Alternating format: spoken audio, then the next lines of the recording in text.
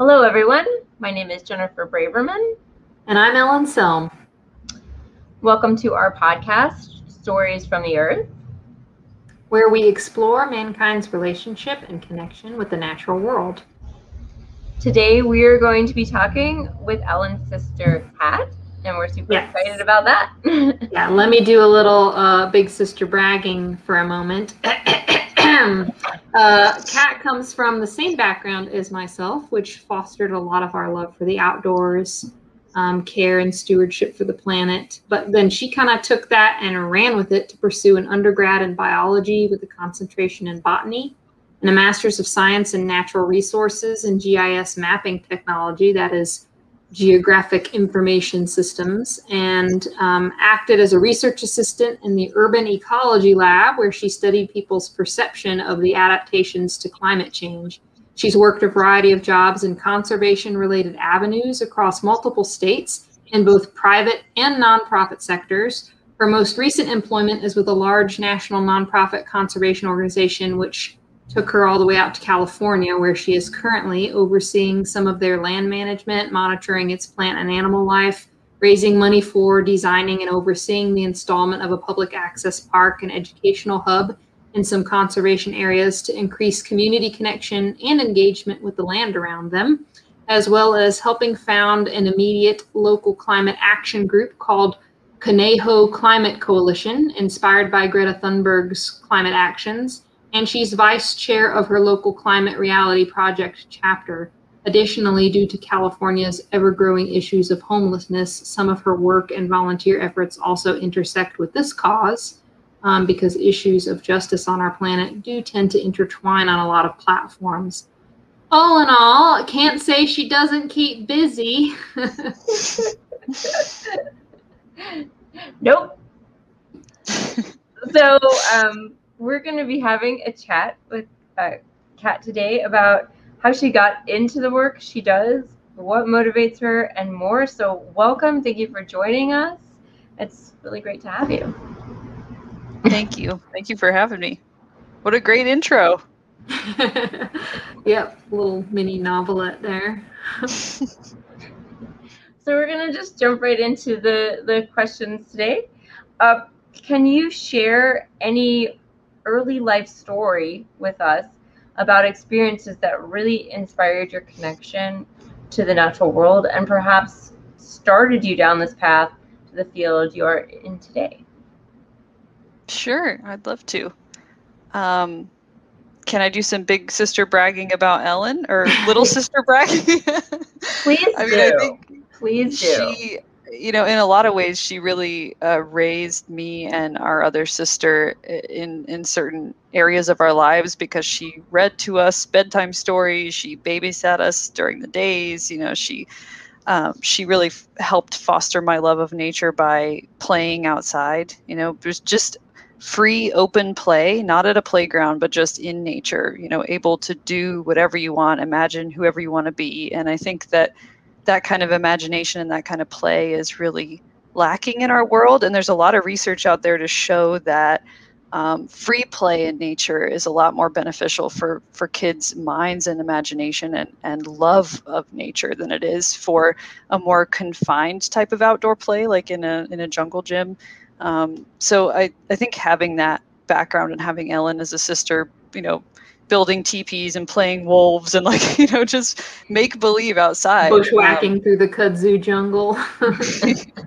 Playing in non-native invasive species our whole lives.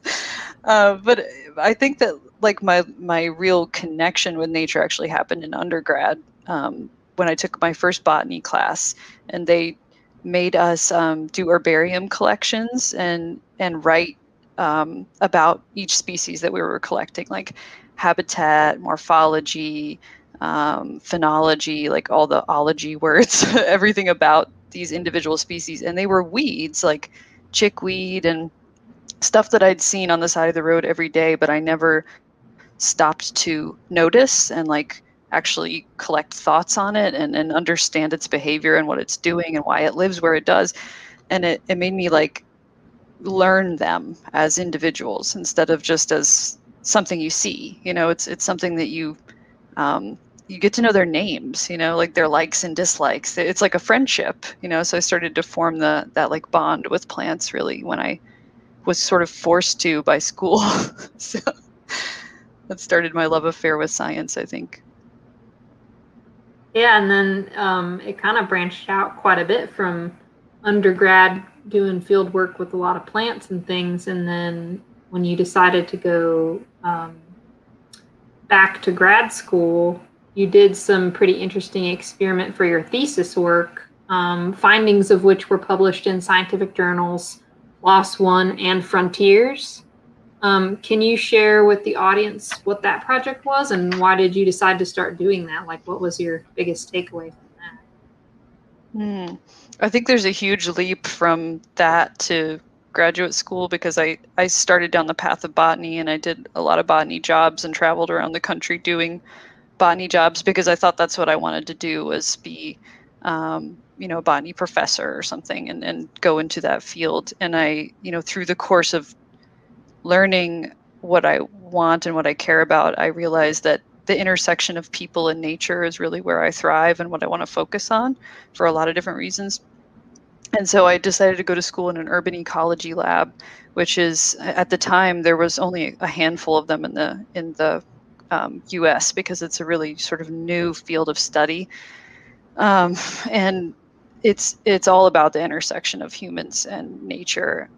And so my research was focused on adaptations to climate change, which when we think about that, it's usually like large infrastructure projects, right? Like setting back coastal cities and, infrastructure that's going to be able to withstand the impacts of climate change. But what we miss a lot of the time is how people actually address climate change is on an individual basis. So it's in the social connections you have, the financial capital that you have to be able to withstand a shock like a flood or a fire. And so I wanted to address how we can actually measure that because there weren't any real substantial tools at the time to measure how people can adapt individually. And then another sort of sidebar project that came out of this data set was looking at people's perceptions of their own climate change knowledge. It's not what I set out to actually study, but we ended up finding some interesting findings that we published on, which is that women, when they have higher education, tend to second guess their climate knowledge more than men. And it sort of bore out in the data that it's kind of the Dunning-Kruger effect. I don't know if either of you have heard of that, but it's like the more you know, the more you realize you don't know. And so people who are of higher intelligence usually second guess their intelligence more than people of lower intelligence. So that's kind of shown that like women second guess themselves more especially when they're higher educated. So they think that they don't know what they actually know.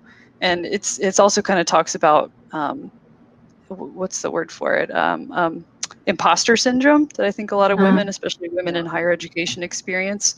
So I didn't set out to research that, but it just sort of came out of what I'd collected going door to door, taking these surveys. So yeah, it seems like a far cry from what I did back in undergrad with botany, but people's perceptions of nature and their own education and how they're going to adapt to climate. I mean, I feel like it's all related because it's all about how you're interacting with nature and how you're going to survive threats, And you talked to a pretty wide swath of people, didn't you? I mean, like in terms of race, gender, economic status, etc., to try to like get a broad pooling. So we got a representative sample of all of Raleigh. So it was going into people's homes, 200 people's homes of all different backgrounds, races, religions, economic statuses. It was so fascinating. Actually, it's one of the coolest things I've ever done. Can you clarify a little bit how you did there? Can you give an example of like how someone's education sort of wouldn't match up with what they thought? That is a good question. So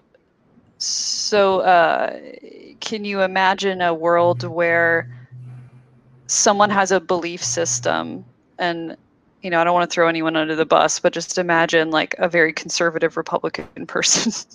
They have a certain worldview, and you try to inform them, give them information that may alter that worldview, but yet they double down. It's because they're protecting their own beliefs. And so that's like one scenario where Dunning-Kruger is evident. Actually, maybe that's a bad explanation. You should probably take this part out. But it's like the more you know, the less you think you know. And so I think that I don't think I'm doing a good job of explaining I guess let's circle back. I guess the question is like how, like when you were interviewing the people, Mm-hmm. from, I guess that you were asking them questions, right? Mm-hmm. How did you determine from the questions that you asked them that what they might know with their education level I gotcha. didn't match up with what they were thinking, saying? A lot of the time, these kind of studies will actually gauge how much people know by asking. So they'll ask like a question about weather patterns, and they'll be like, "Do you know the difference between a tornado warning and a tornado? What's the other word for it? Or a flat?" There's multiple levels of warning, right? So, or do you know what causes the greenhouse gas effect? Do you know that methane is more potent greenhouse gas than CO2? So you'll ask like specific questions to get at someone's level of knowledge. Mine asked about their perceptions of knowledge. So I said, how much, on a scale of 1 to 5, do you know about climate change? And the women who are higher educated, so like master's degrees, PhDs, were the ones saying that they ranked the lowest. So they're like, I don't actually know that much about climate change. When in reality, they probably do, but their male counterparts of the same educational level would claim that they knew more. So it's this kind of like swagger, so it's really indicative of the other thing we call it is stereotype threat. And so a lot of women and minorities, it's been proven out in the data that when they're in higher education scenarios, they feel more, they feel like they know less, and they feel like they know less than their white male counterparts. And it's called in the literature stereotype threat. And I think that kind of contributes to the imposter syndrome feeling of like, I'm not cut out for this. I don't know as much as the next guy. It's something I definitely struggle with. So it's kind of interesting that I just happened to accidentally research something that I face every day of my life. Yeah, I mean, I definitely struggle with it myself, especially doing this podcast and everything else, and like also like in my knowledge of herbalism, I'm like, I don't really know anything, and then you encounter somebody who doesn't know what chickweed is, and I'm like, well, I know what that is, so I know something. It's such a hurdle to trust your own knowledge. I don't know what it is, and it's frustrating, but I think you still doing this, even though you feel like that, is a testament to like how you can overcome that. I think that's great. Yes, I think that is one of the ways to overcome that is to just proceed. Be like, well, if I don't know something, actually, then I can learn about it. And this whole thing is a learning process anyway. Like, I don't know everything about doing a podcast, or I don't know everything about herbalism. So it's also like accepting that what you know, and then also what you don't know, I guess. Knowing both pieces. I think it almost, the situation sort of can force a bit of humility, not in every personality, but for a lot of people, because, like you had said, Kat, the more they knew, the more they realized they didn't know. Like the more you're open to learning, the more you realize there's always going to be more to learn. And if you're more pigeonholed in your thinking, it leaves more room for the ego to come front and center instead of, humility to the broader knowledge of the world, Yeah, that's such a good point. I mean, that's Dunning-Kruger to a T, is like the more educated you become, the more you realize, whoa, there's so many people that know way more than I do about X, Y, and Z. You know, I feel that way about plants, especially in California, where I'm like, I'm not even going to try because I know enough to know that I don't know anything. So it's like a balancing act of like, yeah, you should own up to when you don't know something, but you should also like recognize that you do have an expertise and that people do want to hear from you. It's tough. It's tough being a lady and a scientist in that way. Yes, or even just, I think some of this comes from just the women in society, just our, you know, how we still sort of struggle with that. So when I was working at a large, big box natural food store chain, and I was working in their like supplement department, it was interesting because in all of my other jobs, like I worked at cashier, I worked front desk hotel, customers would automatically assume that you have a very low education level. You get treated like that. But once I went into the supplement department, I suddenly got like a PhD. It was crazy. People are like, you know everything, you're the expert. And I was like, whoa. But I'm the same person. Like, I mean, I'm like, hey, I'm not a doctor, guys, you know, like, so I would try to help them out, give them my best knowledge, and then if they needed to be redirected to someone who had more knowledge, do that. And then when I left that job and went back to a more cashier job, it was really hard. It was really hard and shocking to go back to a level where people thought you were an idiot. And again, I am the same person with the same, level of intelligence. That's also a factor in how you feel about what you know and how other people perceive you. And right now, I know, because of having gone through that, I know that none of that is actually me. I'm me, and I am of this intelligence level. But I think that if somebody else maybe hadn't gone through those job changes with sort of that level of aha moment or clarity about what was going on, I think they would think, hey, I'm dumb, or, you know, they would have this other idea about themselves, and that might also factor into this imposter syndrome thing. Well, that subject's kind of a good segue into your next question. The next question? Okay, cool.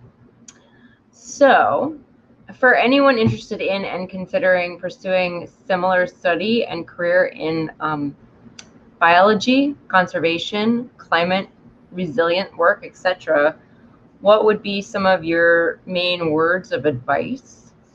Is there anything you wish that you had known better back then in your early years of school or career that you know now?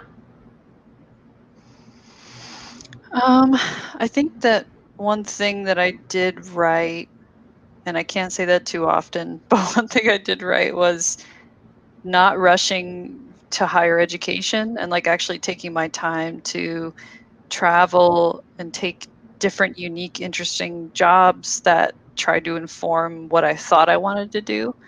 And then learning about myself and because I know, as much as higher education, I really am a proponent of it and have obviously contributed lots of money and time towards it. I think there's a lot of things you don't learn. And one thing you don't learn is what a job actually is like in any field. I mean, the only thing you learn about is what it's like to be a professor, really.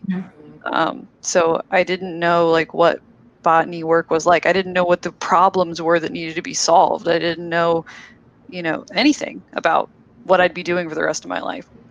So I'm really glad that I did that. That being said, one problem I think in the industry of conservation and biology and just natural sciences in general is that there's no money and there's no support. And so the type of people you can attract are people who have the means to be able to do an AmeriCorps or a Peace Corps or, you know, all those other little internships that sometimes you even have to pay for. Like there's some research assistantships that you have to pay to do, which is just totally unfair. And that's why, you know, this field is full of affluent white people who are all complaining how there's not enough diversity. Well, that's the problem, is because you can't pay anyone to do work. You just have to rely on their passion for it. And that's just really not right. It's something that I got off on a tangent there, but I feel fortunate that I it was needs able to to be do said, that. you know, I mean, there's a lot of scientific angles and, you know, potential advancements we could be making if our culture was just focusing its money and efforts in this directions more than it is. You know, it's like, why is any of that an afterthought in a sense, you know? Yeah. Just really bizarre. showing our values in what we fund and what we pay for in this country. I found out that I was listening to another podcast. They had their recent guest said that the fossil fuel industry is supplemented. I'm missing the word.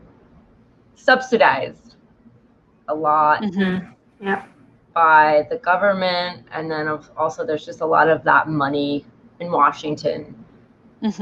Where like if the government was subsidizing or if there was more money in the conservation area or, you know, researching climate change and how to address it, we would be in a better place.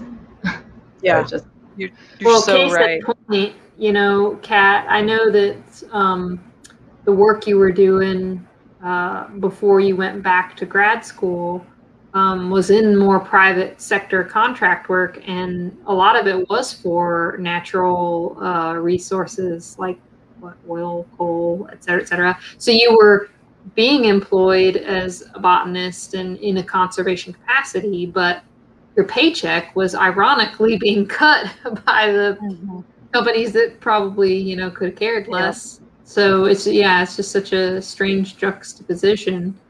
I remember you telling me that you sometimes would go out in the field looking for these, you know, at-risk plants, just hoping you would find them, just for the sake that if you were looking for plants and if they were of a certain protected status, you would have to mark the area as no drilling allowed or whatever, and you were just like cross your fingers hoping you would find something. And like, it just sucks that anybody who goes to school for the passion of conservation would end up in a situation where just to pay the rent, you know, just to have a job in their field, they're put into that sort of juxtaposition. I mean, it's seldom talked about in our field, I feel like, but it's the main source of revenue is things like mitigation. So like an oil and gas company will drill and then they'll have some certain criteria that they have to meet to restore, or you'll alter a stream channel. This is big in North Carolina, stream restoration. Most of my friends get paid just doing mitigation for stream alterations. And so it's a perverse incentive in our society, in our economy, that people like me are paid mostly from detrimental industries to the causes we believe in. You know, it's a big problem in my opinion. And I feel incredibly fortunate that I worked to find a place where I can be paid to actually do good work and not have to sell my soul like that, because it's crushing and it's really sad. And it's unfortunately the way that you actually make good money is by doing mitigation work like that. So yeah, really happy I don't work for oil and gas anymore. Now I'm working to take them down. Definitely glad I don't work for them anymore. So what's one or two of the craziest or most amazing experiences you've had when you were out doing field work, though, since you've worked in such a variety of places around the country? Oh man, I could tell so many stories. Can I just rattle off a few? Yeah. There's so many. Well, 2 years ago, I got to see one of the world's last Monterey pine stands, which was really sad and beautiful and amazing. That's kind of how you can encapsulate, I think, being a biologist in the 21st century is, it's the 21st century, right? Yeah. I think so. is, you get to see the last of things, which is Oh, really yeah. sad to say, but it's also beautiful because you can learn about them and then learn what you can do to help and protect those places. So I got to hold a giant hellbender in North Carolina and do a workup on one, which was the highlight of my freaking life. And then I got to do a workup on a California condor, where I held Whoa. this baby in my lap and drew blood and did the whole 9 yards, and it was so cool. And I got to keep the tag. I forget which number he is, but and then one time, me and my partner just went to Death Valley, and the whole time I was just reminded of what I love about the West, like how wild and beautiful and crazy and quiet it is. I mean, it's so quiet that you can hear a pin drop from a mile away. You can see the Milky Way at night. You can hear coyotes in the distance. Like, it's just, anyway, I'm just kind of like rambling now. But when I used to work in Nevada, we'd sleep outside. We didn't have tents or anything. We'd just sleep on our sleeping bags.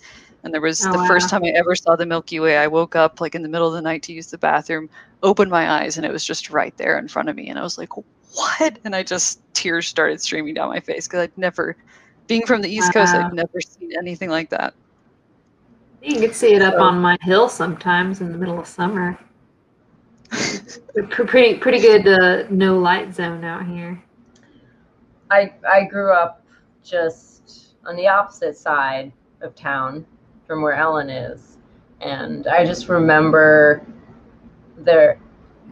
it was also in a place where there weren't a lot of lights, and at night when the moon was full, it would just shine right through my bedroom window, and you could literally read by it. So I understand what you're saying, and I right now I live in town, and we're right next to a parking, like a community center, but it has this humongous street light that shines all night in the parking lot. So, you can't see any stars. But hopefully where we're moving, because where we're getting a house, and the back of the house butts up to like a cow field. So I hope that's an upgrade, I think. I think so. I definitely think so. There's this huge big oak tree, which is really cool, and I'm really excited about that. But I just had that firsthand experience of the place where I lived before, where I live now. There's no public parks. We're right by the highway and then an ag field. And I'd never really experienced that lack of access to nature before in my life. I mean, I've lived in cities, but this just felt, I don't know, it felt different. It felt really confining. There's no deserted island in a way. Deserted from nature. Yeah. I mean, I think even when I lived in Asheville or Raleigh, there's still trees, but this place there was no trees. It was just concrete and an ag field, and it was just really, I didn't realize how much it affected my psyche till we moved to a place with a tree in the yard and squirrels and birds, and you can hear nature, and I was just could breathe again, It really makes a difference. When I grew up in New York, and the houses facing the front of all the houses on the block, there weren't any trees on our block. It was just aluminum siding, row houses, and but in the backyard, everyone had a backyard, and they all butted up against each other, so you can see all the way down to I think almost to the water, everyone's backyards, and it was green. It was completely green and overgrown. It was so cool. So even in that city, and it seems like on that, looking just on the surface, it's just concrete jungle, just terrible. But in the backyard, it was really everybody wants their little pocket of nature. I think it's important, even if you can just have a little pot of something. But yeah, I mean, I've been fortunate not to have to live in an area where there's absolutely no nature, very little nature. But I know that there are a lot of people that do. I think it's a human need, just I mean, it should be a human right. I think it is a human right to have access to nature like that. Really. So that brings us to our next question. So you grew up in Western North Carolina, where water is plentiful and the landscape is lush and green, like we were just talking about, overgrown, temperate rainforest a good majority of the year. And now you're located in California, which is a very different biome. Additionally, the general policies and cash flow and even some laws with regards to land management and conservation are quite different between the two places.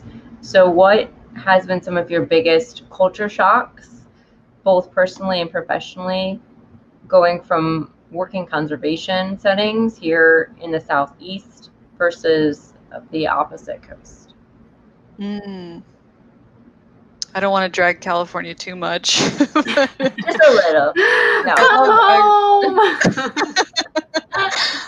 I do love this place, but I think that I wasn't planning on talking about this, but you just reminded me that my biggest culture shock was learning that what water conservation means here is entirely different from what it means in North Carolina.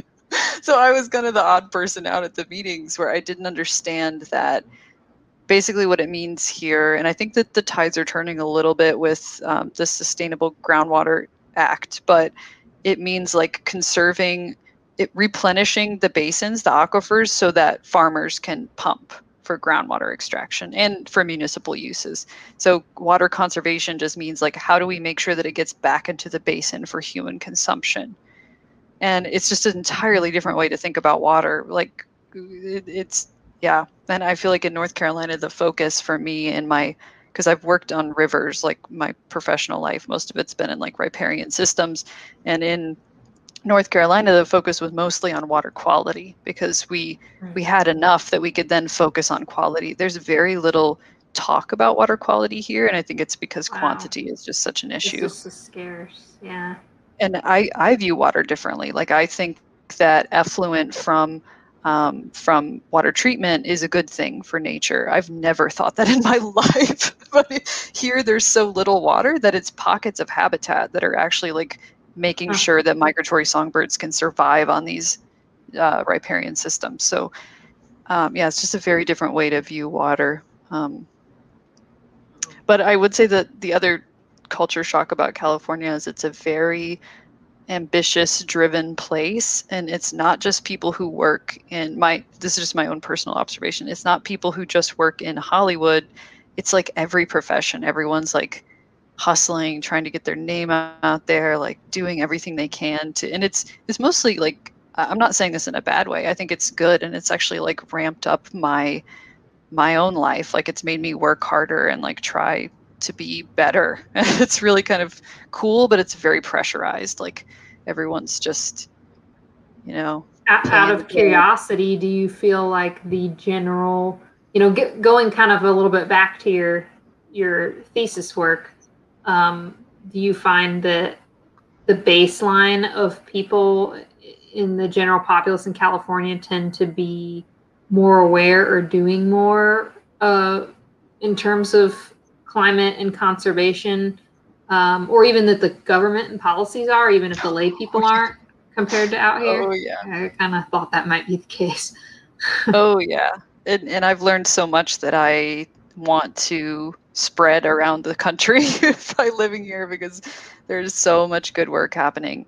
The state politics here, I mean, well, it depends on who you ask whether it's good work happening, but state is very democratic to the point that the differences and I've heard this from people who work at the Capitol, that the differences between Democrats is getting nuanced because there's so many of them that it's about like individual personalities. So that's how our state politics are. Like it's so to the left that the only like division amongst them is just who likes who, or I mean that's always kind of true about politics, but it's just very progressive. And we also have something here called CEQA, which is the California Environmental Quality Act. Oh God, I hope I got that right. And it's the state's version of what the feds do when you have like a development project. So the federal version is NEPA. But California, I think, is the only state in the union. Actually, don't quote me on that. We should probably research that before I go off book. But I'm pretty sure it's the only state in the union that has its own environmental policies like that. And so what that means is it also creates a lot of business for environmentalists to come work out here, because you're having to constantly assess development projects for like its environmental impacts. So it's just a tool that conservationists have in their toolbox to try to guide development towards better practices. So it's such a progressive place. I mean, I could go on. Such a good baseline to have. Although I will say, you know, it is what it is. Nothing you said was incorrect in terms of the politics, so to speak. But I will note that, you know, we tend to talk about and realize that left-leaning politics and, you know, Democrats, et cetera, are maybe going to put conservation and ecological concerns higher on the priority list as a rule, just historically speaking. But it, you know, we can't keep thinking and talking like that. Like this, these are issues that are going to impact everyone, and the policy lines politically need to, the walls need to drop, and everybody has to get on board. Because, and isn't it ironic that, like, you know, conservatives, conservation, like there's similar linguistics in the root, you know, so there's no reason why people of the of any other political persuasion shouldn't be getting involved. I mean, I know I'm preaching to the choir here, but I'm kind of putting it out there for the overall listening audience that, like, you know, we're all inhabiting the same planet here, politics aside. I totally agree. I mean, I just want to clarify, I do not think that climate change is a partisan issue or should be ever. It is not. Absolutely, it is not. And I think there's a lot of young Republicans that realize that. There's a growing movement of young Republicans who want that to not be a political, or to not be based on party lines. But, you know, my comments about Democrats, like, it also doesn't mean better environmental policy. Like you mentioned, subsidizing oil and gas. I mean, there's been Democrats that are president that have done that. You know, it's not a given. So yeah, I mean, I think I take your points very well, Ellen, about that. Well, that's a good segue into this question. I mean, I think it's pretty fair to say that people who work in ecological conservation capacity are doing activist work, in a sense, in some way. Of course, not everybody's going to follow that avenue to a professional degree, but it's important, I think, that all the lay people be informed and do the best that they can to support ecological health for the well-being of the planet. So from your vantage point and years of experience in different organizations and bioregions, et cetera, what do you think are some of the most useful or impactful things that the average person can do, you know, in terms of supporting the health of the planet, relating to climate, water cleanliness, sustainable living habits for humanity, et cetera? I mean, I'll add the disclaimer that there's no one right answer, so nothing you hear is going to insinuate that it's the miracle be all save the world. Like, well, Kat said this is the magic bullet, you know, like, but just in your experience, you know, like, what are some observations you've made? Yeah. I don't know if this is going to be a very popular opinion, but the more this is, and it's also very arguable. So, I mean, if anyone has other points on this, I'm, you know, very open to hearing them. But currently, my thinking on the climate crisis, anyway, specifically, is that it's going to require collective action more than individual action. And, you know, the truth has been coming out more and more that the plastics industry has been behind reduce, reuse, recycle. And the oil and gas industry has been behind championing individual carbon footprints. And these are things that put the onus back on the consumer and back on the populace to say, it's your fault that we're living and drowning in plastic and that there's a climate crisis. No, it's not. It's their fault. And we were born into a world where we didn't control this outcome. So or your options are so limited. It's like, to do without, in some cases, for a lot of people, is like, it's a privilege to do without. Yeah. plastic. And that, You know, like why that should not be my problem, you know? yeah, exactly. And it's not. And I'm really glad to hear that the message of climate activists is moving away from calculate your carbon footprint, reduce the amount that you fly. I mean, yes, those are good things, but that's not what we should be fighting. That's not the fight that we fight. So, but as far as individual action, I think reducing your meat consumption and dairy consumption is like definitely a way that we can tell a tale with our wallets. You know, that's a big story to tell, and I think that that's something that we can really do. But what I will say, I think the other And thing you're I've learned. speaking on that, just to clarify, you're speaking on that due to methane emissions and or, I mean, I guess all of the above, water quality, Water. land use, etc. Yes, all of the above. I think it's funny, like people have asked me my whole life, why are you vegetarian? And I always want to turn the question back on them and have in some instances said, why do you eat meat? Like you have to justify yourself way more than I do because, you know, there's so many reasons to not. I don't understand the reasons that you would other than it's a part of your culture and you've done it your whole life and you really Or like in it. Those certain are health valid things. situations. Certain health situations might, but even then it can be minimal, you know, like compared to somebody who might eat like meat every meal of the day is like, okay, well. And I can speak to that. Step at a time. I can speak to that. Yeah, that's the reason that I had to stop being a vegetarian, because of I needed to be on something that was very low carb. I mean, I don't eat dairy. I have a sensitive to dairy, so don't worry there. But yeah, so that I can speak to that one reason where I had to go on to, you know, some meat, a little bit of meat, and mostly vegetables instead of like beans and. But even still, it's not soy. like you went out and you were like, I'm No. going to eat burgers 3 times a day or whatever. Definitely not.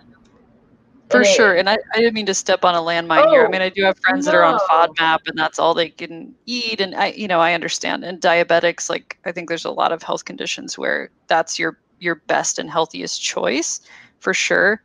I did. Sorry, I didn't think that. I just wanted to, like, since you mentioned, we were talking about reasons and I was like, well, let's talk about like this reason. Cause, I think it is a legit reason to, you know, because of health to have, you know, and it was a hard transition and it's still kind of weird because my husband's vegetarian.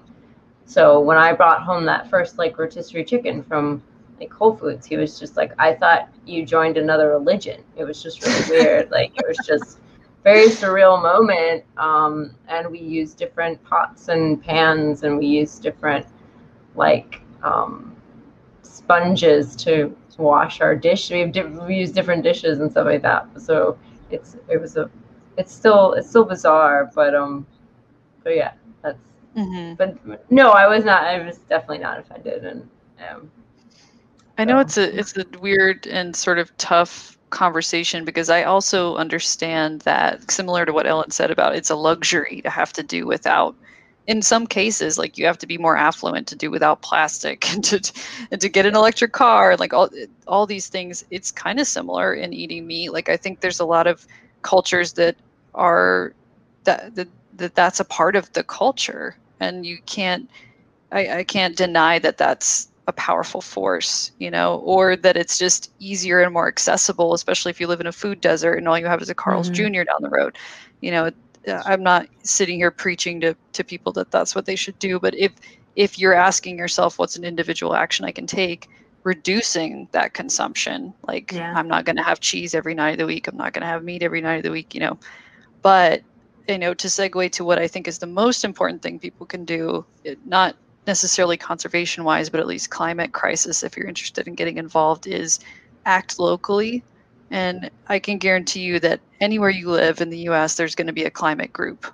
I don't know who they'd be affiliated with, but there's going to be some kind of climate group. And if it's not in your town, then the next town over, and ask them what you can do, because it's going to take everybody doing everything. You know, if you're an artist who wants to paint something that, you know, tells a message about climate, or you're a musician, or you want to get into policy and you're a policy nerd, you know, like there's a place for everybody to do everything. And it's so critical. And I think that's where you can actually make change, because your local politicians have to listen to you. Your state and federal people, you know, okay, maybe one of their staffers will write back to you in a letter that's already been typed up. But like, your local people have to listen to you when you show up, and you force them to listen to you. And that's how change gets made. I really, really believe in that. So that's, I think, the most impactful thing you can do as an individual. Show up. Show up on Show their up. doorstep. Show up. Get involved. Yeah. Is that too broad? I mean, maybe I could give you some No, resources. no. in the show No. notes. I think everybody, I mean, I knew what that meant, and I'm going to go out on a limb and say I think that a lot of people also. And I mean, I could give you some resources too, if you have like in the Oh. YouTube or show notes. Yeah, or we something can like drop it in the description at the end. Yes. With some links. Yeah. Yes, that would be very helpful, because I think, you know, when you say get involved, I think I know what that means and maybe what to Google, but other people might not. They're totally It new can be to hard this idea. too. Yeah. I mean, I think it can, if you don't know the like names of the big, like there's 350.org, they have local chapters. There's Climate Reality Project. I think if you don't know those keywords, like, I mean, I found myself struggling, like, how do I get involved locally? What do I do? And like just having to ask random people that I thought were working on this stuff. So any way that I can help like streamline that for folks, I'd give you guys Nice. some names and Yeah. stuff. That'd be awesome. Yeah. What would be the most amazing thing to you with regards to ecological conservation efforts? If humans managed to accomplish it within your lifetime, and do you think it is feasible in such a time frame? Oh my God. Do I have to just pick one? No. It's got to be feasible. Well, hey, if you think a lot of it's feasible, then hey, that's awesome. We'll listen to you. You're the professional. Oh, I don't know if any of these are feasible, but I mean, I think, yeah, I think they are. The better angels of my nature will say that they are. I think that we can reach 1.5 C, or limit warming to 1.5 degrees centigrade, because I think we're going to reach net zero by 2050. I'll just put that out there as a hope for the universe. I mean, we're doing more than hoping. Everybody's working on it, but that's my serious, wouldn't this be amazing thing. And then as far as conservation goes, I think saving mountain lions with wildlife crossings, saving large megafauna from highways and interstates. I mean, I think that's something that we need to do all around the country, and I think California is really leading on that right now. Awesome.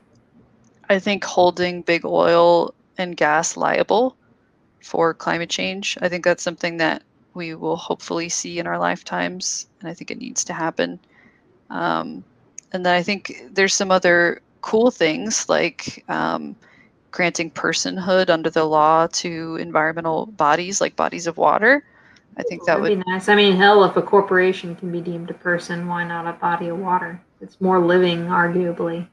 Yeah. That definitely doesn't come from me. That's other activists in this space working on that, especially Indigenous folks. And speaking Nice. of Indigenous folks, I think ceding territory back to sovereign nations is something that we will hopefully see more of. I think that there's more movement on that, and I think that's a Yeah. I don't know how it would happen, but I hope to see that in our lifetimes. And I think that is conservation.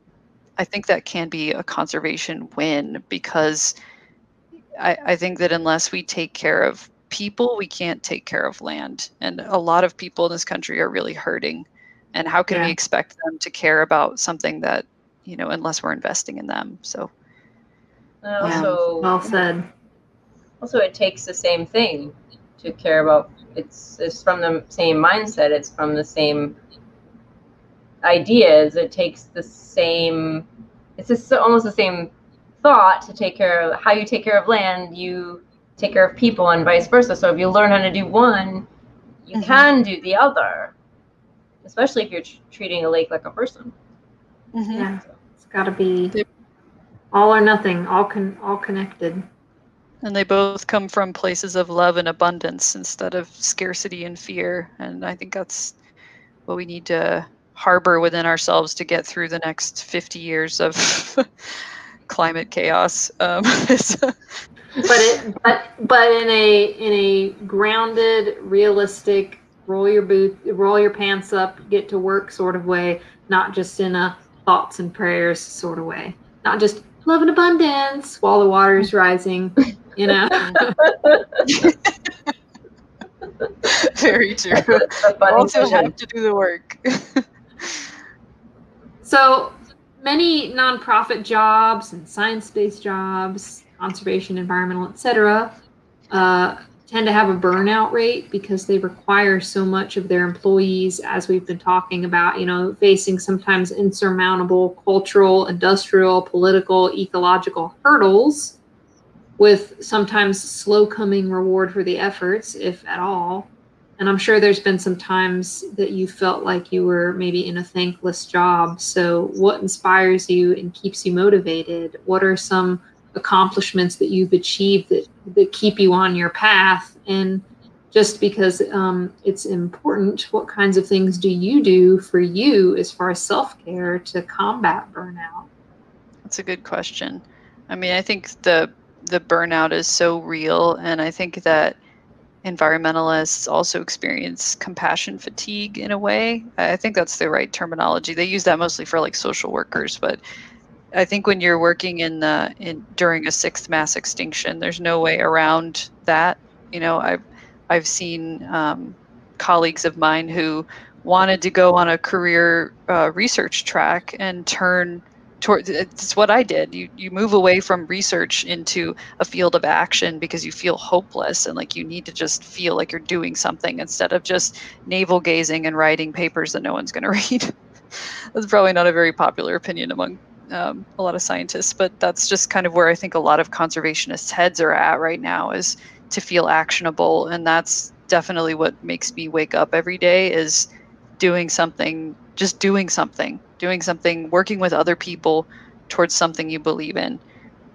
Even if it's small, like, you know, my climate group, we call our planning commissioners and we call our city council and we go to these meetings, and even just that action of like speaking about climate change at a city council meeting gives me some kind of hope and endurance that I'm doing something that's worth anything. You can say, well, I did something. Yeah. At least you can say you tried. Yeah. Mm-hmm. That's kind of how I function. Everybody's different. You know, we all have different ways that we cope, but I think feeling actionable is really just kind of the thing that keeps me going. And I don't really like to even talk about climate change that much, honestly, because I think I've like done a lot of the grieving. I've done a lot of that emotional work, and I'm ready to just kind of get to work instead of just processing it. But I think as far as like wins go, you know, they're there when you look for them. Like we did at work, we're doing a lot of research on migratory songbirds, and we've recently found out that our restoration work, where we're restoring these sections of river, are really bolstering these populations of endangered songbirds. And that, you know, the data every year is really depressing because the numbers are dwindling, diversity is going down. But the data from this last year was like, look, what we're doing is working. You know, maybe it won't be fast enough, maybe there won't be enough, but it's enough to like bolster us and actually help our grant applications and be like, now we feel determined to know that we're doing the right thing. And that's the kind of stuff that, you know, unless you're doing the science and actually like looking into the truth of the world, you won't know if what you're doing has an impact. So I think, yeah, digging in and seeing if you're having an impact is a good thing. What was the other part of your question? So burnout? What do you do for you, like as far as self-care to combat burnout? I've been meditating every morning, or not every morning. I try to every morning, and it really helps with not so much burnout as it helps with focus and concentration. Because I similarly, Jennifer, struggle sometimes with focus and concentration and like train of thought. And just 10 or 15 minutes in the morning, it's almost like I've taken like an ADHD pill or something. Like, I swear, it just like helps me get through a day of work. And like, but I think also just spending time in nature, like, it's super restorative. And I just went on a hike the other day where we're in a drought again in California. And so I've been anticipating having a poor wildflower year, which makes me really kind of sad. But I went on this hike where it was like crazy. I mean, they were all competing for my attention. All the wildflowers, the butterflies, everything was out. And I'm like, how are you living in this environment? But it just gave me this, like, just rejuvenated me for the week to like have that experience. Nice to kind of nature going, look, we're still got here. this. It's stronger than you think sometimes. You know, I've heard some conversations starting to be had, which I think is an interesting angle on all of this in terms of climate and conservation. The discussion might be better served to not think so much about how can we self-important humans save the planet, and more about like, it's not the planet that needs saving in a sense. Like, if we all disappeared tomorrow, it would go on pretty well, you know, until the sun died, you know.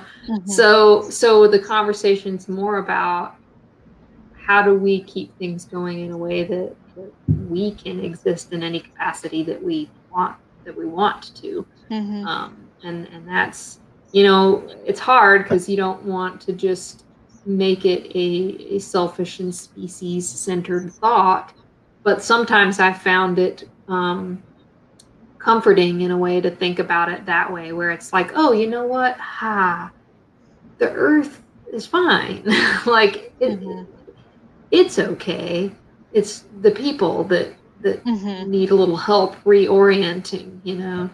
But in order to make it habitable for us, it needs to be, nature needs to be in the balance that it's been in during human history. So like, we still rely on the web of connectedness. Oh yeah.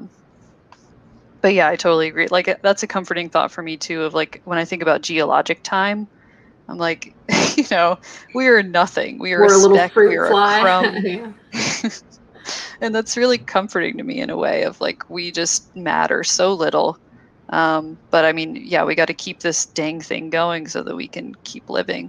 And I think there's nothing wrong about being species centric, because it's natural to be that way, but also it's kind of the way that we're going to get more people into the fold to work on solutions. If you're like, this affects you, it affects everyone. Do you want to live in a place that's charred by wildfire every year? Yeah. Or less charred by wildfire. Yeah, exactly. They serve a function. I you know, but I know it's been getting worse and worse. But we're out of balance. Yes, out of balance, and that connection is just very frayed, very broken. And I just feel like people are living a lot of times apart. Like I work full time and we're doing a lot of overtime, and I work in a place without windows. And so like a lot of times the only time I'm seeing the outside, because I've been so tired that I've been inside before work, I don't have time to go out or energy to go out. And I work at night.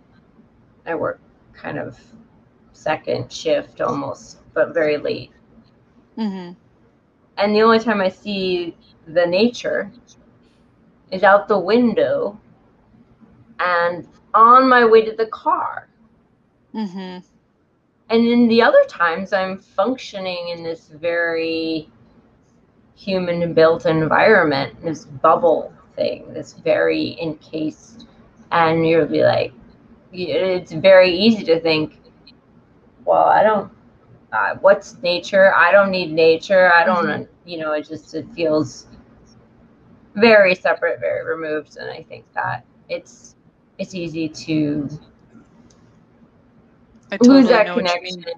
easy to think that you're not a part, easy to disregard, even to think that you have to do something to help what's going on. It just like, it doesn't seem like there's a problem in a way. Yeah. No, I totally know what you mean. And that, I know this wasn't necessarily one of the things we were going to talk about, but I think that connecting people to nature is probably one of the most important things we can do, especially as conservationists and biologists, because of what you just said, that you don't even know what you're missing because you don't have it. And then when you have it, you're like, oh, I feel relaxed. I feel happier. I feel lighter in my step because I'm going on a walk and the sun's out. And it does have physiological impacts on our mental well-being and physical health. And it's, you don't even know, like people where I live don't know that all the songbirds are declining because they hear them chirping out their windows, so they think everything's fine. You don't know until you know. And if no one has access to that knowledge and that space to learn, then no one will ever care. I mean, I catch myself sometimes feeling like everything's fine, even though I'm probably the more educated on the topic than most people I know. And it's a trick because we live in this human-built space where our comforts are taken care of. And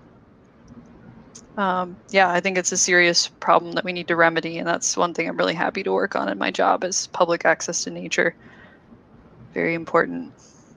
And I mean, for me, like I definitely know that when I don't get to go out and at least like maybe walk, I get incredibly upset. And I'm just like, that is important, and you're making me work overtime, and I don't like that. It's the structure. It's like it's not only like the building that I work in.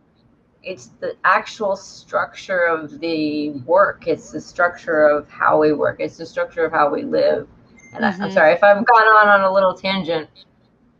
It's not natural. It's not normal. And we shouldn't be, I mean, we're not made for a 9-to-5 or a second shift or a third shift life. This was just sort of a little weird thought that just popped into my head. Connecting the dots, if you will. I have no proof if this is true or not, but it's an interesting thought, right? There's this dilemma right now of so many places talking about how they can't seem to hire enough people. There's a lot of jobs out there available right now. And there's, debate about like, why aren't people working? And I just was thinking, there's a lot of arguments in that we're not going to unpack, but I was just thinking about how last year, because of the pandemic, so many people took to doing things outdoors because it was one of the few things they could do. So, they pulled out those hiking boots from the back of their closet. They learned how to kayak. They, started taking a walk every day because it was the only way they could get out of their house on lockdown or whatever the case is. So it's almost like the situation created more outside time for people than they might have otherwise had. And wouldn't it be interesting if someone was able to correlate the possibility that what we're seeing now is people are, I don't really want to go work 40 hours a week closed in a building because all last year I got to do this stuff, like that could be influencing things, even if it's, on a subliminal level. I mean, that was my experience because I lost my job to the pandemic. So I was out of work for like 5-6 months, and I do run every day. And so I was running outside by a park that was closed and there was nobody there. And I was just like, man, so awesome. It's so quiet. It's wonderful. And now it's jam-packed with people. There are people everywhere. And, of course, I took on this job for monetary reasons because unemployment was running out. But I'm like, man, that was nice. Mm-hmm. I want to go and do more of that. It's really nice, like what Ellen was saying, that they got a chance to see a different way to live. Mm-hmm. Yeah, I think that's The really seed important. has been planted. I had a time in undergrad where I lived outside because I was doing research on this river, on the Chioa River, and I lived outside for like weeks at a time. And I know it's not something that a lot of people can relate to, but I learned something in doing that that I don't think a lot of people get to experience, is that and I get why there's a lot of reasons why a lot of people don't like camping. So I'm not saying that you should like camping, because I get why a lot of people don't, but it made me feel more human, is like the only way I can explain it. I felt more just mentally like more stable, a lot better, and my sleep was natural. So I'd go to sleep when the sun would go down and wake up when it would come up, and there'd be no difficulty in getting up. It wasn't like snoozing the alarm, and that has never been true of my life any other time. So I just felt like better, all around better, and it made me like glimpse that window of like, this is what I think is wrong with we're ill as a society. We're sick because we don't live the way that our ancestors have lived for, you know, The majority nearly a of our million years. history.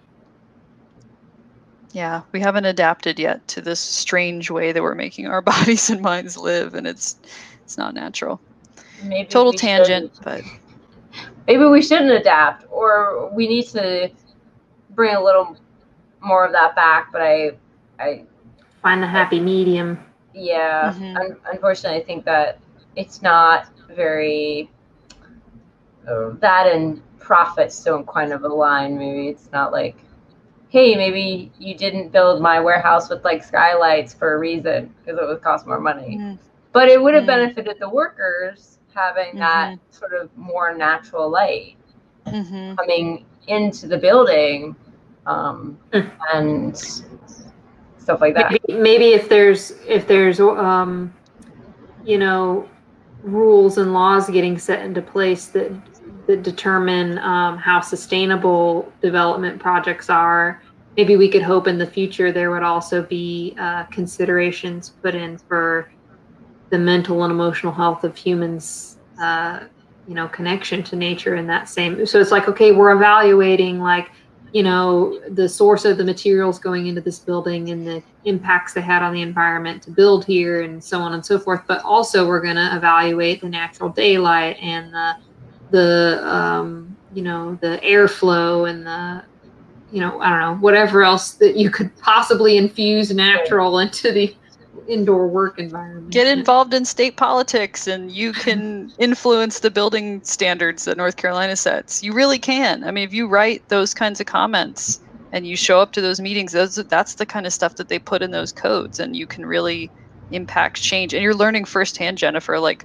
what you want to change about the world by having experiences that are negative. And I think that is like the most important thing we can do, because otherwise you don't know what those problems are, It's Or a little true. plug for politics. So we like to talk about books a lot.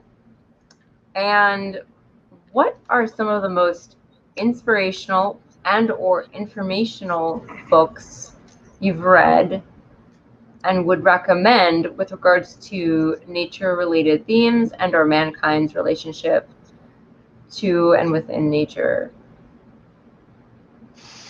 Okay, I got a pretty good list. I think for this crowd, for you guys, one of the best books that I've read about what we're just talking about, access to nature, parks, impacts on well-being, is this book called Rambunctious Garden. Such a good book, and it really shaped the way that I think about these topics. So I think that's a good one. And then for North Carolina, for nature enthusiasts, there's a lot of like floras and field guides, and there's so many of them, and a lot of them are great. But my favorite one is by the author named Spira. And because it does like a natural history kind of vibe, where like you really learn That's about the cool. communities and the habitats, and the way that plants grow together, and like, so it's a field guide, but it's more like tells more of a story. Is it North Carolina specific or just more like Southeast? Yeah. The name of the author is Spira, Spira. It's called Wildflowers and Plant Communities of Southern Appalachian Mountains and Piedmont. It's a naturalist's guide. My favorite book, and I don't know why I can't find it, which is concerning to me. But yeah, it's such a good read. I guess Jennifer will be throwing those links into the description as well. I will be. Yes. And the first one you mentioned, Kat, Rambunctious Garden? Rambunctious Garden, yeah. Who is that by, do you know? I can tell you. So this is the first book. It's on the screen. Wildflowers and Plant Communities of the Southern Appalachian Mountains, Piedmont. Naturalist Guide to Carolinas, Virginia, Tennessee, and Georgia. That seems awesome. And Rambunctious Garden is by Emma Maris. And then I also recommend, if you are interested in science, history, and I guess also kind of like poetry and romanticism, I would read Aldo Leopold. He's one of the fathers of conservation. He's one of the first to start like describing the transformation of prairies in the West and the loss of native grasslands. But he does it in such a beautiful, like, he has a love affair with nature, and it comes through in the way he writes. And he's just been an inspiration to me. I don't have a specific book, but just anything by Aldo Leopold. I think I've read Yeah, it's ALDO. I think LEA POLD, maybe. Yeah, he kind of falls into that a little bit with like the poetic naturalists like Henry David Thoreau and Goethe and Goethe. I think that's how it's pronounced. Yeah. Okay, that is his. There we go. John Muir-esque typewriter as well. Yeah. Mm-hmm. So you have done some lino print artwork as a hobby that you took up for some creative expression, and I believe kind of also as a healthy outlet, combating burnout. And you've been working on a series for a while now of the chakra mandala symbols overlaid with images of various endangered species, and you always write something really poetic to accompany each piece. So what inspired you to do a particular series like that, as an undertaking? And can you share a couple examples of what you've done with us? Just, you can describe it for the listening audience, and then those watching on YouTube will be able to see the image on the screen. And then maybe share the words of reflection that you wrote to accompany the ones that you're going to share with us. Sure. I guess my inspiration for the series was thinking about the chakras. It's like connecting back to yourself, right? Like grounding each part of yourself and being a whole person. And I guess the theme of what we've been talking about has been connection to nature. And that's kind of the whole point of it, is we've lost touch with nature. And that is why we're in an extinction crisis. That's kind of like the main thesis of the pieces. And so each, I pick the animal or the sort of group to focus on based on the chakra. So if like there's a chakra that, focuses on water elemental, and I'll think about, well, what is an endangered, aquatic species or habitat that I want to highlight.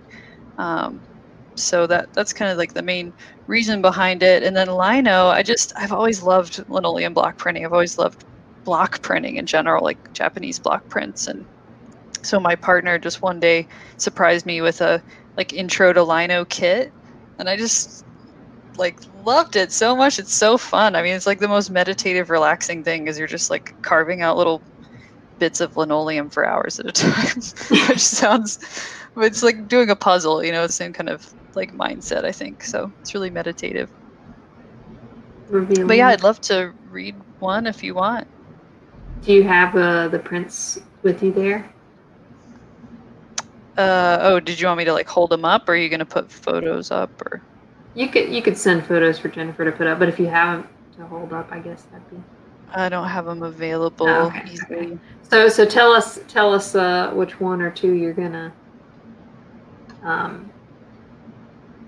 share, and then you can send the photos later. Sure. I'll share two of them. I can share the sacral chakra, because I was just talking about water, so it's a good segue. Do you want me to read what I wrote about it, or? Yeah. So what was the species or habitat that you attached to it? It's giant California kelp forests. They're on the decline because of climate change, habitat loss, and urchins. So the habitats become imbalanced, and now sea urchins are eating all the giant kelp, whereas the sea urchins used to be kept in check by other predators that are now hurting. So California kelp forests are dying, and you know, an equivalent would be maybe like a chestnut forest dying. You know, it's a forest, it's a habitat, and so it's not just a species; it's a whole trophic chain of decline that's happening. And my organization and several others are really working on trying to combat this and research the heck out of it. And that was kind of my inspiration, is everywhere I turned at work, people were talking about kelp. So it's very front of mind. So what was your reflection on the kelp? You want me to read this? The sacral connects us to our passion, creativity, and emotions, the pillars for cultivating empathy and compassion for worlds outside our own. The element affiliated with the sacral chakra is water, which is fitting, as perhaps there's no world more foreign to our own than the sea. I find myself limited by my understanding and my biology to fully experience the magic of the deep, but one glimpse is enough to incite some wonder.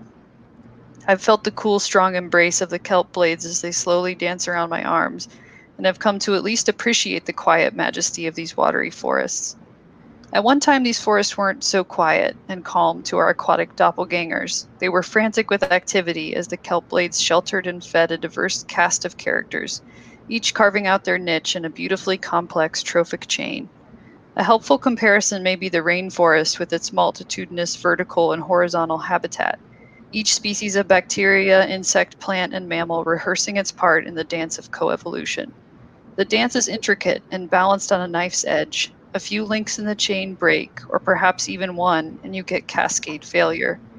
Perhaps an even more approachable comparison can be made with our own North American forests. The deer are to the herbs and shrubs of North American forests what sea urchins are to the California kelp forests, an unregulated entrepreneur. The mechanisms for policing these behaviors no longer exist as the links in the chain drop to the bottom of the sea and forest floor. At this time, I'm convinced that emotional connection is the key to conservation. Whether through story, symbol, or the food on your plate, it's only real for you when it's real for you. It can be hard to form a connection when there's a barrier to exploration as great as oxygen, but maybe the chirality of our two worlds can help shrink the spaces in our minds in which they occupy. After all, we're made of the same things, water and carbon. Beautiful. I love kelp. The end. It's so tasty too. It is so nutritious. Gotta save those forests. By eating them? No. Well, we gotta eat the urchins. Hey, if you want to do something to help if you want to do something to help the California kelp, you can start eating uni. No thanks. But if you're into it, do it. Well, hopefully, if someone really likes it, then that's what they can do to help with the environment. That could be their contribution. Yeah, that's a good point. I think I'll also pass. Did you say you had a second one? Yeah, if you'll indulge me.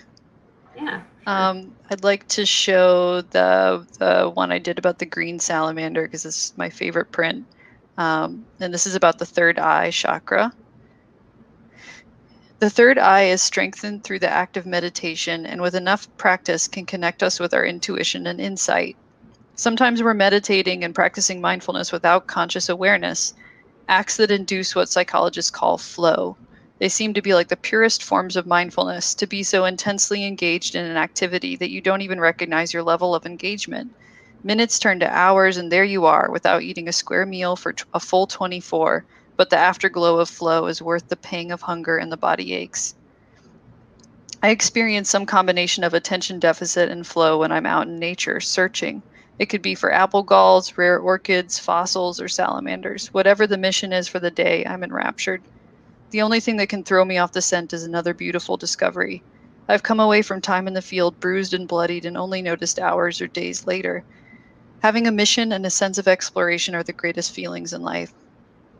While I never found a green salamander, the search was well worth it. I logged many hours hanging on the edge of a granite boulder, shining flashlights into crevices, hoping for a glimpse of this rare green beauty.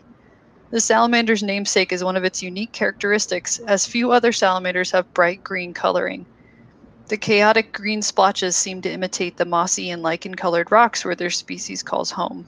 The hyperspecificity of habitat, such as the green salamander's cliff face crevice, is one reason for its decline. The fewer suitable habitats available, the more pronounced their loss will be on the population. U.S. Fish and Wildlife fact sheets have become all too predictable. Habitat loss and degradation are the primary threat to the species. Habitat loss is such a common cause for decline for so many species that Fish and Wildlife must be increasingly selective about which species get a federally protected status. Salamanders pose an extra challenge when it comes to protection, as they readily speciate due to their small home ranges and geographic genetic isolation. Many green salamander populations in its range look identical, but on a genetic level, they're a different species entirely. The rules of nature don't bend to suit our nice rules of bureaucracy. The system does work sometimes. I've seen species come back from the brink of extinction because of concerted efforts by federal and state governments and many organizations, scientists, volunteers, and companies that all do their part to monitor and protect populations. I have tremendous respect for the men and women working at the Fish and Wildlife Service, as it's not easy or politically popular work. Although my time searching for the elusive sals was exciting and fun, to glimpse one is the real prize. I hope selfishly that they may someday be easier to find. Nice. Me too. Yeah, it'd be so cool. You should post pictures of them or something on this podcast because they're so beautiful. Green salamander. Be on the lookout. Well, You probably won't find one, but you can try. Hey, it'll be like a hunt to get people engaged with nature. Then they'll all be Please don't trampling hunt the them. cliff faces. No. Well, hunt only in the looking sense. Hide and seek. Yeah. Scavenger Yeah. hunt. I think it's the more important part, honestly, than the photos. I mean, I'm a beginner. I don't pretend to say that I'm an artist at all. I don't really know what I'm doing, And but if you do the stuff, then you're an artist. That art is in the act. yeah, you're right. That's that imposter syndrome coming out again. Exactly. That's right. Because in this day and age, so many people are just like, oh, well, there's 50 bajillion people on the internet who've done it better than me and made a bunch of money, so why should I? And it's like that, because that's not the point of doing it, of dancing or singing or doing any kind of creative outlet. It's for you, or it's a giving back in some way. And I think that yours is very much a giving back, which is awesome. Yeah. I've had some people ask me for prints, and I'll just say donate to a charity or a nonprofit that's working on that species recovery. And that makes me feel a little better. I'm not trying to monetize or have some kind of presence or anything. It's just about the act of creation. Thanks for letting me share that. Yeah, you're welcome. Thank you. It's very fitting for the theme of the show. And if you're watching on our YouTube channel, you'll be able to see those prints. And if you're listening, you'll have to go and watch on the YouTube channel to be able to see those prints. So. Well, I think we have come to the end. Time to wrap up today. I'd really like to thank everyone for listening, and I want to thank Kat for joining us and having this wonderful discussion. It's really good to meet you. You too. Thank you so much for having me. It's been really fun. Yes. And it's been really, it's been nice to talk about science. I think that's been really great. It's something that we haven't had a chance to talk about yet on this show, the science angle, and I'm a big nature, like, I don't know, nerd. Like, I like to watch I grew up watching the nature documentaries and stuff like that. So it's and then David Attenborough and everything, and it's been really cool talking to someone who deals with science and all that stuff on a regular basis and does that type of work. Okay, so we will put in the description links to the books and links to some local North Carolina climate action groups, and also some national websites to look at where you can go and find groups to volunteer with. And then also, Kat, you have a local group that you are working with, or did you helped you helped to find, oh my gosh, you helped to find, I'm gonna give up. A co-founder. Maybe. Oh man. That's funny. And we will put that link up if anyone is in California, or if anyone just wants to check out your group and see what you guys do. Get inspired. Yeah. Yes, exactly. And you can follow us. We are on Anchor. We are also on Spotify. So if you want to listen to us, we are on Instagram. We have a Facebook group if you'd like to join, and we are on YouTube. So all those links will be in the description. If you would like to support us, please go to our Anchor page and click the support button. You can donate. You can support us at $1, $5, or $10 a month, and that goes to us once we all get vaccinated and everything, and COVID, hopefully things open up a little bit, we can go traveling, and that money will be very helpful in take the show on the road. Yes, in allowing us to do that. Join us the next episode. I will be sharing a review of the book Women Who Run with Wolves, Myths and Stories of the Wild Woman Archetype by Clarissa Pinkola Estes. And our new episodes, they drop on the 2nd, 3rd, and 4th Wednesdays of each month. So please join us. And yeah, I hope everyone has a good week, and we will chat with you next time. So thanks, everybody. Bye. Thank you.